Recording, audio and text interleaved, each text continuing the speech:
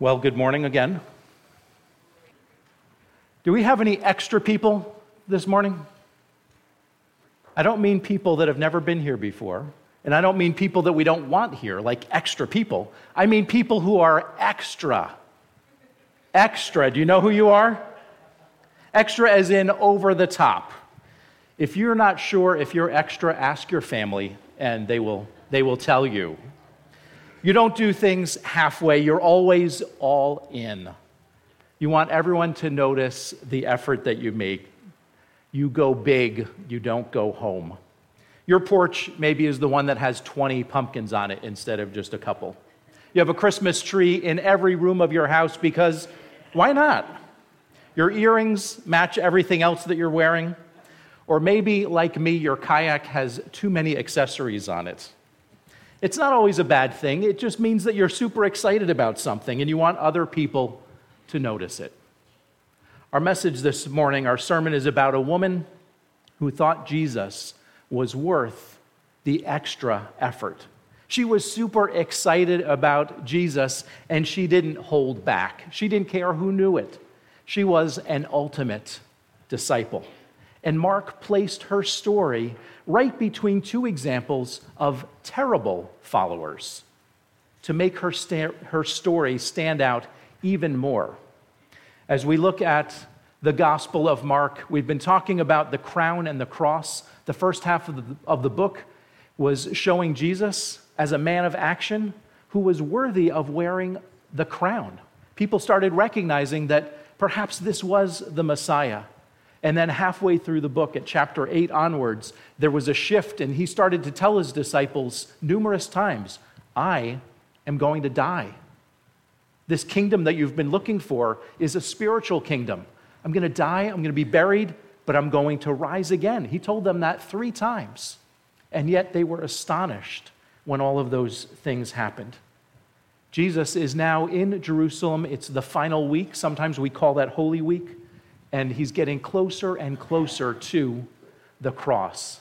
His public teaching is done. He shared with his disciples some of the signs of the destruction of the Jerusalem temple, which were coming. And now he's enjoying a meal with some of his closest friends in Bethany. We're in chapter 14, and if you have a Bible or if you want to grab one in the pew in front of you, we're in Mark chapter 14. Our parallel passages this morning are Matthew 26 and John 12. Most of the Gospels tell the same story, but sometimes in a different way. The only story or narrative in the Gospel of Luke that talks about a woman anointing Jesus happens much earlier in the mystery, in the Gospel, and he's surrounded by Pharisees. So we believe that this happened 2 different times. The Luke occasion was different than what's happening here in Mark, Matthew, and John. So if you missed last week, if you're watching online and you're joining us for the very first time, or maybe you're here with us for the first time, you can watch our messages on our website. You can find them at YouTube, and you can catch up for the past year and get up to speed with where we are with the Gospel of Mark. Before we read this morning in chapter 14, let's bow our heads in prayer. Heavenly Father, thank you again for bringing us together this morning, that we could remember your sacrifice for us. We could remember the Passover. We could celebrate communion. And coming together as brothers and sisters in Christ, we could say thank you. Thank you for that sacrifice. Thank you for your blood that was poured out for our sins. Jesus, as we look into the Gospel of Mark this morning and we continue to see your story unfolding, I pray that you would give us open ears and open hearts, that our hearts would be tender to hear your word, and the things that need to change would be highlighted, and that your Spirit would bring them to our attention, that we would go away changed because of what we've heard in your word this morning. Lord, I ask your blessing on all that we say and do today, that it may bring glory to Jesus Christ, our Savior. Amen. So Mark chapter 14, I'm going to read verses 1 through 11. And listen again for this story about this woman sandwiched between the 2 bad examples of followers of Jesus. It was now 2 days before the Passover and the feast of unleavened bread. And the chief priests and the scribes were seeking how to arrest him by stealth and kill him. For they said, "Not during the feast, lest there be an uproar from the people." And while he was at Bethany in the house of Simon the leper, as he was reclining at table, a woman came with an alabaster flask of ointment of pure nard, very costly, and she broke the flask and poured it over his head. There were some who said to themselves indignantly, "Why was this ointment wasted like this? For this ointment could have been sold for more than 300 denarii and given to the poor." And they scolded her. But Jesus said, "Leave her alone. Why do you trouble her? She has done a beautiful thing to me. For you always have the poor with you, and whenever you want, you can do good for them. But you will not always have me. She has done what she could. She has anointed my body beforehand for burial. And truly I say to you, wherever the gospel is proclaimed in the whole world, what she has done will be told in memory of her." Then Judas Iscariot, who was one of the 12, went to the chief priests in order to betray him to them. And when they heard it, they were glad and promised to give him money. And he sought an opportunity to betray him. Mark is telling this story, and he places it, as I said, in between this plot to capture and kill Jesus, and then Judas saying, "Yes, I will betray him." In Luke and John, it's placed differently chronologically. So it's just interesting that Mark is telling us stories and presenting them to us so that we see them in context of other things that are happening.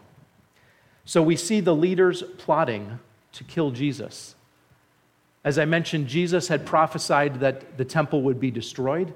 And just before that, he had walked through the temple. He had thrown out the money changers. He knocked over their tables and he said, "This should be a house of prayer, and you've made it a den of thieves." He was in their face saying, "You've messed up, religious leaders. You're doing this all wrong." And they were mad. They were ticked off, and they were plotting not only to just get rid of him, but they wanted to kill him. Mark wants us to see the contrast between these hypocritical religious leaders and Judas, one of his close 12 disciples, all with different reactions to what happens. So Mark tells us it's now just 2 days before Passover, the Feast of Unleavened Bread. This explanation was not found in the Gospel of Matthew because that was written primarily to the Jews. They knew what Passover was. But Mark's writing to Romans, he's writing to Gentiles, and he said Passover is the Feast of Unleavened Bread. He's explaining a little bit more for the readers of that day and hopefully for us too. As I pointed out a few weeks back when we talked about Passover, this is an annual feast. It was celebrating the time that Israel was saved from slavery in Egypt. And every year, hundreds of thousands, or maybe even over 1 million Jews came from around the country to Jerusalem to celebrate the Passover. And the father, the head of the household, presented a perfect lamb to be sacrificed on behalf of his family. And again, giving thanks to God. Thank you for saving us. Thank you for giving us a promised land. And through 7 days, they ate nothing but unleavened bread. This was a call to holiness. The leaven was a symbol of sin, and so they would sweep their house clean of any leaven, any yeast, and then they would only eat what we would know as matzah bread, quick bread that they could make quickly because they were getting ready to leave Egypt at any moment and when God called them. And so this feast went on for 7 days, and Jesus is celebrating it with his disciples. The God who is sovereign, the God who is in complete control, orchestrated all of this, Jesus' whole life of 33 years, so that he would be sacrificed as the lamb in Passover. Thousands of years earlier, he created that event, and he said, every year I want you to remember this, and now here is the Messiah, the perfect Passover lamb.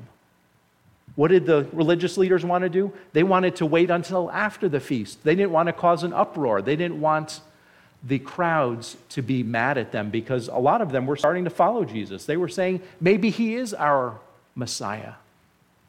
The religious leaders were politicians. They were worried about public opinion. And we know exactly what that's like today, right? It's still going on.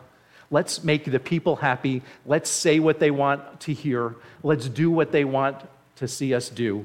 And anything dirty, anything that we want to do quietly, we're going to do without them knowing about it. But God had a plan. God wanted this to happen exactly at the timing that he wanted so that Jesus would be seen as that Passover lamb. And then we fade. If this was a movie, we would cut to black and fade in on a little house in Bethany. It's a suburb of Jerusalem. It's on the other side of the Mount of Olives. So last week when Jesus was speaking to his disciples, he was seated at the Mount of Olives looking out at the temple in Jerusalem. And now they've gone to the village of Bethlehem. Mark tells us that Jesus is with his disciples having a meal in the house of a man named Simon, who was known as a leper. Simon was a common name. That was Peter's real name. He was Simon Peter. But this particular man was known as a leper, and probably Jesus had healed him from his leprosy. But he was still known as Simon the leper. Everybody in town knew him that way, and as he's walking around clean and healed, he was a testimony to Jesus. John 12 tells us that Lazarus, whom Jesus had raised from the dead, was also seated at the table. His sisters, Mary and Martha, were serving. And again, in their custom, the men would have been seated around the table for an event like this, and the women would have been preparing the meal and serving them. Mary and Martha were there too. Verse 6 says that while he reclined at table, that's Middle Eastern custom for eating. And you've probably seen the Last Supper painting by Da Vinci, right? It's a formal painting where they're all seated around one side of the table so that it's a perfect picture. Do you ever notice on sitcoms that family always sit on just one side of the table so you have a perfect view of the family sitting there? We don't do that in real life, right? We sit all the way around the table. But Da Vinci painted that way. He had them sitting in chairs as people in his day would have. But in Middle Eastern custom, they would have been reclining on cushions on a really low table, just a foot or so off the ground. And they would eat in that position because they thought it was better for their digestion to have their body stretched out so they could eat and digest their food. While he's eating, a woman, Mark says, anointed his head with very expensive ointment. It's an alabaster flask, and it's filled with what he calls pure nard or spikenard. Giving gifts to the poor was one of the customs of Passover, and that was still going on. So this woman gave a gift of great value because of her great love for Jesus. In John's gospel, he tells us that it was Mary. Mark didn't give us her name, but John tells us that Mary, who was the one often seated at Jesus' feet, listening to his words, ready to carry them out, she was an ultimate disciple. She wanted to learn from the Lord. John 12 also says that in addition to pouring some on his head, she poured some on his feet and wiped that with her tears and with her hair. This was a beautiful moment where she gave everything. This ointment or perfume would have filled the whole house with beautiful fragrance. And her act of worship should have been a sweet aroma to everyone there. But instead, some were spiteful, some were critical, and they said to themselves, why was this wasted? It could have been sold for 300 denarii and given to the poor. As we've talked about before, a denarii was 1 day's wages. So over 300 denarii would have been like a year's wages for a common laborer. someone who is just a regular worker, not an elite politician, not the poorest, but somewhere in the middle. So today, $30,000, $40,000, $50,000, if you think about someone's earnings, that's expensive perfume. I've seen some expensive perfume in the stores. That's probably not the ones that they're spraying on you as you walk by. The stuff that's really expensive, that's in the case, that you can't afford. This was $30,000, $40,000, $50,000 for one jar. One of the commentaries said that this alabaster flask was sealed.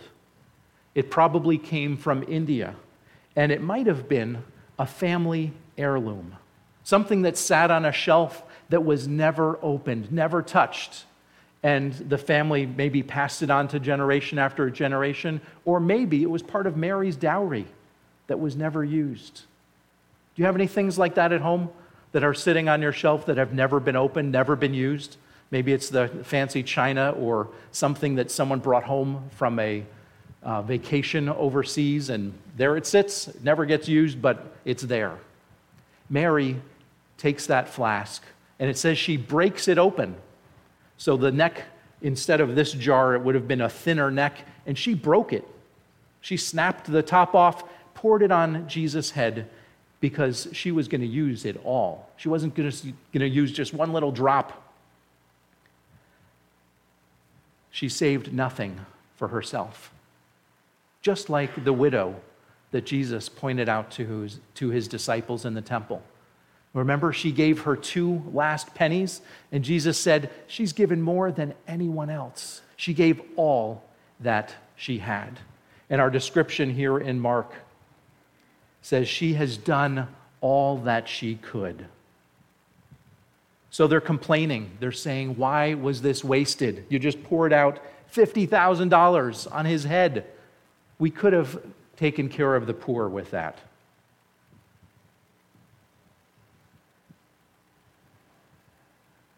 Mark says in verse 3 that she broke open the flask and poured it over his head. If we turn over just a page in Mark 14 to where he's celebrating the Passover, verse 22 says, while they were eating, he took the bread, and after blessing it, he broke it and said, this is my body. Then he took the cup, and he had given thanks, and he said, this is my blood of the covenant, which is poured out for many, broken and poured out. Again, through the miracle of the Holy Spirit inspiring these words, Mark uses the same language, this sacrifice that was broken and poured out, just like Jesus. Just like Jesus giving everything. There was nothing left. Every drop of his blood poured out for us, for our sin. There was no turning back. He died in your place and mine. Broken and poured out. Those are words of ultimate sacrifice. It's not, let me see what I've got in my pocket. Oh, I've got an extra 10 or an extra 20. I'll give that. This is, what do I have? I'm going to give it all. Mary was the ultimate disciple, just as we're seeing Jesus as the ultimate sacrifice. The scent of that expensive perfume, as I said, filled the house. Any of you with teenagers know how the scent of Axe can fill a house. If you're a teacher, it fills the hallways. When somebody has put on a lot of perfume or cologne, it just goes everywhere. But instead of being blessed, instead of them saying, isn't that amazing? Doesn't that smell great? The disciples, some of them were mad, and they thought it was a waste. John 12 gives us more insight. Just as he named Mary as the one who poured out this offering on Jesus, it says in John, it was Judas Iscariot, one of his disciples, the one about to betray him, who said, why wasn't this sold and given to the poor? Not because he cared about the poor, but because he was a thief who kept the money bag for Jesus and the disciples as they traveled around. And whenever he wanted, he just helped himself into that bag and took out extra money. If he wasn't filled at dinner, he could go get some extra of something. Maybe he took some and sent it home to his family. We don't know, but John tells us that all through his discipleship, through those 3 years, he was stealing from the rest of them. John wanted those names remembered. Jesus jumps to Mary's rescue and he stands up to her. Look at verse 6. Leave her alone. Why do you trouble her? Why are you giving her a hard time? What she has done is beautiful. She's anointed me in advance for my burial. This is not a man who was surprised by the cross. He wasn't shocked that he was killed. He knew it was coming. And he continued to tell his close followers, I am going to die. And he said, Mary has anointed me in advance for my burial. The Jewish custom of the day was to pour some kind of perfume on the body as it was wrapped and buried to kind of hide the smell of death. They would have the body out for a while and then they would bury it in the ground, and they wanted to hide some of that smell, so they would use perfume.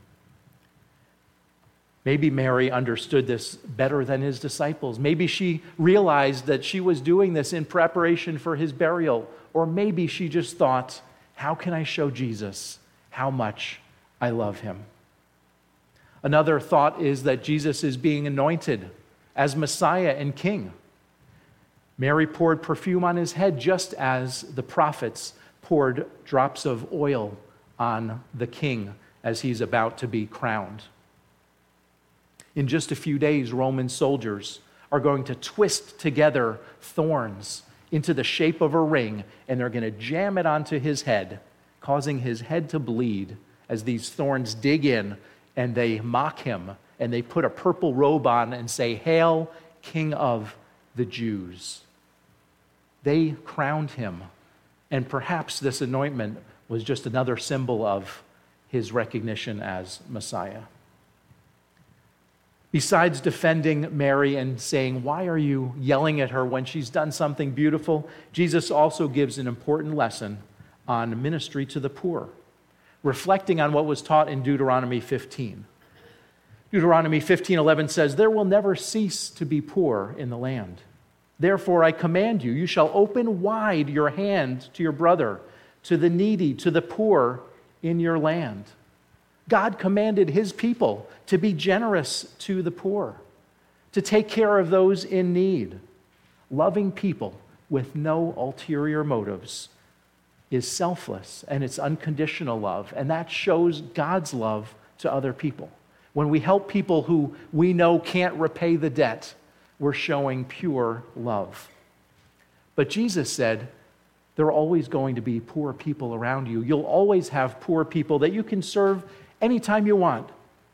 But you're not always going to have me. In just a few days, he's going to die and be buried. And then he knows he's returning to heaven. Jesus wasn't saying ignore compassion, ignore ministry to those who are poor. He was saying there will always be poor people, and you can't truly fix that. You can't solve all of the world's problems, but your priority right now should be on me. Let's spend these last moments together instead of attacking Mary for this great sacrifice that she made. The priority of the church needs to be sharing the gospel. As a church, that needs to be our focus. But we still can care for those in need around us. But Jesus is saying, make sure your focus is on Jesus. Make sure that the gospel is the forefront of your ministry and not trying to solve all of the world's problems, because we know we can't. James 2:15-17 in the early church, this is James, the brother of Jesus, says, if a brother or sister is poorly clothed, lacking in daily food, and one of you says to him, go in peace, be warm, be filled, without actually giving him the things needed for the body, what good is that? So also faith by itself, if it does not have works, is dead. When James says brothers or sisters, he's talking about fellow Christians. And he's saying, especially within the church, other believers, make sure you're taking care of the body of believers that you have access to. Take care of the church within you. And we don't recognize or say this every month, but out at the offering box are little envelopes that say communion offering. And every month it's just a reminder that we add a little bit extra. We have a fund, a benevolent fund, that if we hear about needs within the church family or close by people, then we're helping people with that money. So that's a way that you can be part of that ministry. Jesus was saying, take care of those in need, but don't let the focus just be on those acts of kindness. Make sure that it's sharing the gospel. And he points in verse 9 that Mary was an ultimate disciple, one who worshiped and valued Jesus more than anything else, one who humbly sat at his feet, wanting to hear and learn, not wanting to miss a single word from the Master, one who doesn't care what anyone else thinks or even says, but responds to please God wholeheartedly, one who sacrificially gave for the glory of God. And wherever the gospel is proclaimed, Jesus said, in the whole world, what she has done for me will be remembered. Here we are over 2,000 years later, talking about Mary and talking about this great sacrifice. What a wonderful example of a disciple, a follower, to give all that she had for the glory of Jesus. It wasn't so that she would be remembered, but it was that Jesus would be highlighted and glorified. And then we have our final two verses, Judas Iscariot, one of the 12. The complete opposite of an ultimate disciple. He was handpicked by Jesus. He spent 3 years following Jesus, 3 years listening to all of his teaching, seeing him heal disease, seeing him give sight to the blind, make the lame walk, feed thousands of people just by giving thanks to God and seeing food multiplied. Judas saw way more than Mary could have ever seen because he lived with Jesus for 3 years. And instead of continuing to follow Jesus, Judas makes plans with the chief priests to betray him. Matthew 26:15 tells us that the agreed upon amount was 30 pieces of silver. In that day, that was the price of a slave's life.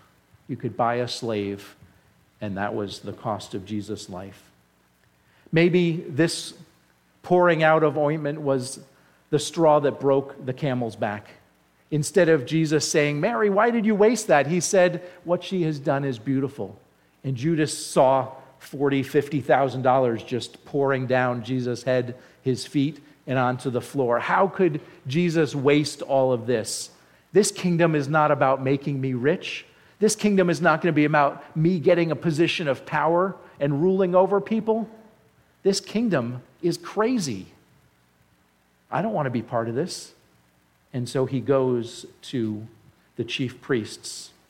All of his hopes and dreams for power, position, and wealth dried up in that moment. And he said, I will betray him to you. We don't know if John knew that Judas was a thief beforehand, or if it's only at the end of the story that he's retelling that he says, and by the way, he was helping himself. They were probably shocked that Judas, one of the 12, would have betrayed him. Now the religious leaders have an inside man, one of his closest followers, who's going to sell him out, and he can do it secretly. He can do it quietly. They don't have to wait until after the feast. Again, God's timing and his providence and sovereignty make whatever needs to happen, happen, so that God is lifted up and glorified. Verse 11 sadly says, they were glad. The idea of the death, destruction of Jesus Christ, the Messiah, brought them joy. Just like Mary, Judas's name would also be remembered for all time. But his name has become synonymous with the word traitor. Don't be a Judas. He's the example of the worst kind of a follower, the worst type of disciple who's there only for personal gain, for greed. He had no love for Jesus. His interest was not in bringing God glory. It was only in feeding his own selfish desires. Our ultimate disciple was Mary. She loved Jesus fully. She loved him completely, sacrificially, unconditionally. And Jesus calls you to the same thing. If you are ready to become a follower of Jesus Christ, that means you have to recognize that, first of all, you need him. Jesus is not just a nice addition to your life. It's not just something to do on Sunday mornings because you don't like sleeping in. It's an all-out new life focus. I want to follow Jesus. I want to give everything for him because he gave everything for me. If you've recognized that you're a sinner and you can't fix it yourself, the Bible has good news. John 3:16 says, God so loved the world that he gave his only begotten Son, that whoever would believe in him would not perish but have everlasting life. This verse has good news in that you can have eternal life, you can have a relationship with Jesus. Excuse me, you can be forgiven of your sins. But it has bad news too. If you don't believe, if you don't choose to follow him, you will not have eternal life. And the passage goes on to say, you will spend eternity in hell. Those that don't believe in him will face eternal punishment. If you're ready to take that step, if you're ready to become an ultimate disciple and follow Jesus, to give thanks to him by offering him back your life, to change the trajectory of your life, then come talk to me after the service. If you're watching online, find me through the website. I'd love to tell you how you can become a follower of Jesus Christ. For those of you that have already done this, that have been following him, giving your all is part of the Christian life. As I said, it's not just adding Jesus to your regular routine and saying, isn't that nice? Now I've got Jesus too. It means making sacrifices. Are you willing to give up anything and everything for the sake of the gospel? Will you choose to serve him even if it's not popular with your family and friends? Are you willing to share the name of Jesus Christ with other people? Do you love people? Do you care about their physical needs? Jesus, through his word, said, it's not enough to just say, God bless you, but it's to go out and help somebody.